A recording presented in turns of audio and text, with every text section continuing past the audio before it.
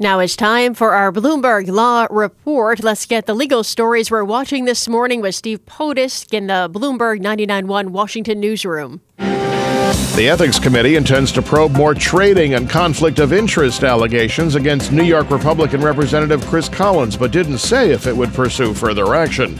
The U.S. Supreme Court has accepted a case to consider reviving government allegations that American Express thwarts competition by prohibiting merchants from steering customers to cards with lower fees. And the Trump administration will curb settlements with conservationists and industry and instead force the EPA to fight cases. Bloomberg Law. Everything you need, all on one legal research platform, including guidance, analysis, and Bloomberg Market Intelligence. Find out more at BloombergLaw.com.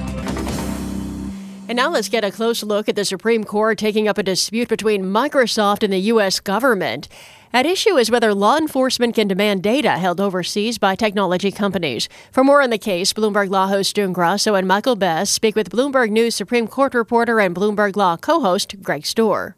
Well, Greg, why don't you outline for us exactly what's at stake here? Yeah, so, Michael, this is really a big fight. It doesn't just affect the Microsoft emails in this case. It could also affect any type of electronic data that is stored overseas. Basically, the government in this case wanted to get information it says is useful in a drug investigation. And Microsoft says these emails that you want access to are stored in a data facility in Ireland. And the question is whether, under a federal law that was passed in 1986, the government can get access to that data once it gets a search warrant.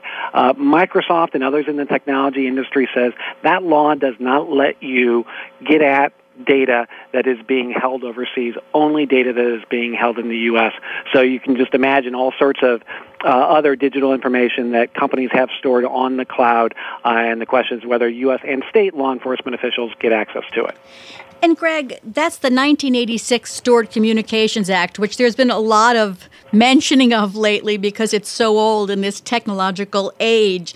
And Microsoft is saying, well, Congress should do something about this. Yeah, Microsoft is saying that, and I think everybody agrees that Congress should do something about it because it is a law that was, as Microsoft said, written for an era of the floppy disk, not the world of the cloud. But of course, it's very difficult for things to get through Congress. And right now, the court, has this law as it's written, and it needs to decide one way or the other whether, at least until Congress acts, law enforcement officials can get access to this overseas data. That's Bloomberg News Supreme Court reporter Greg Stohr speaking with Bloomberg's June Grasso and Michael Best. You can listen to Bloomberg Law weekdays at 1 p.m. Wall Street time here on Bloomberg Radio, and find more legal news at BloombergLaw.com. Attorneys will find exceptional legal research and business development tools there as well. Visit BloombergLaw.com for more information.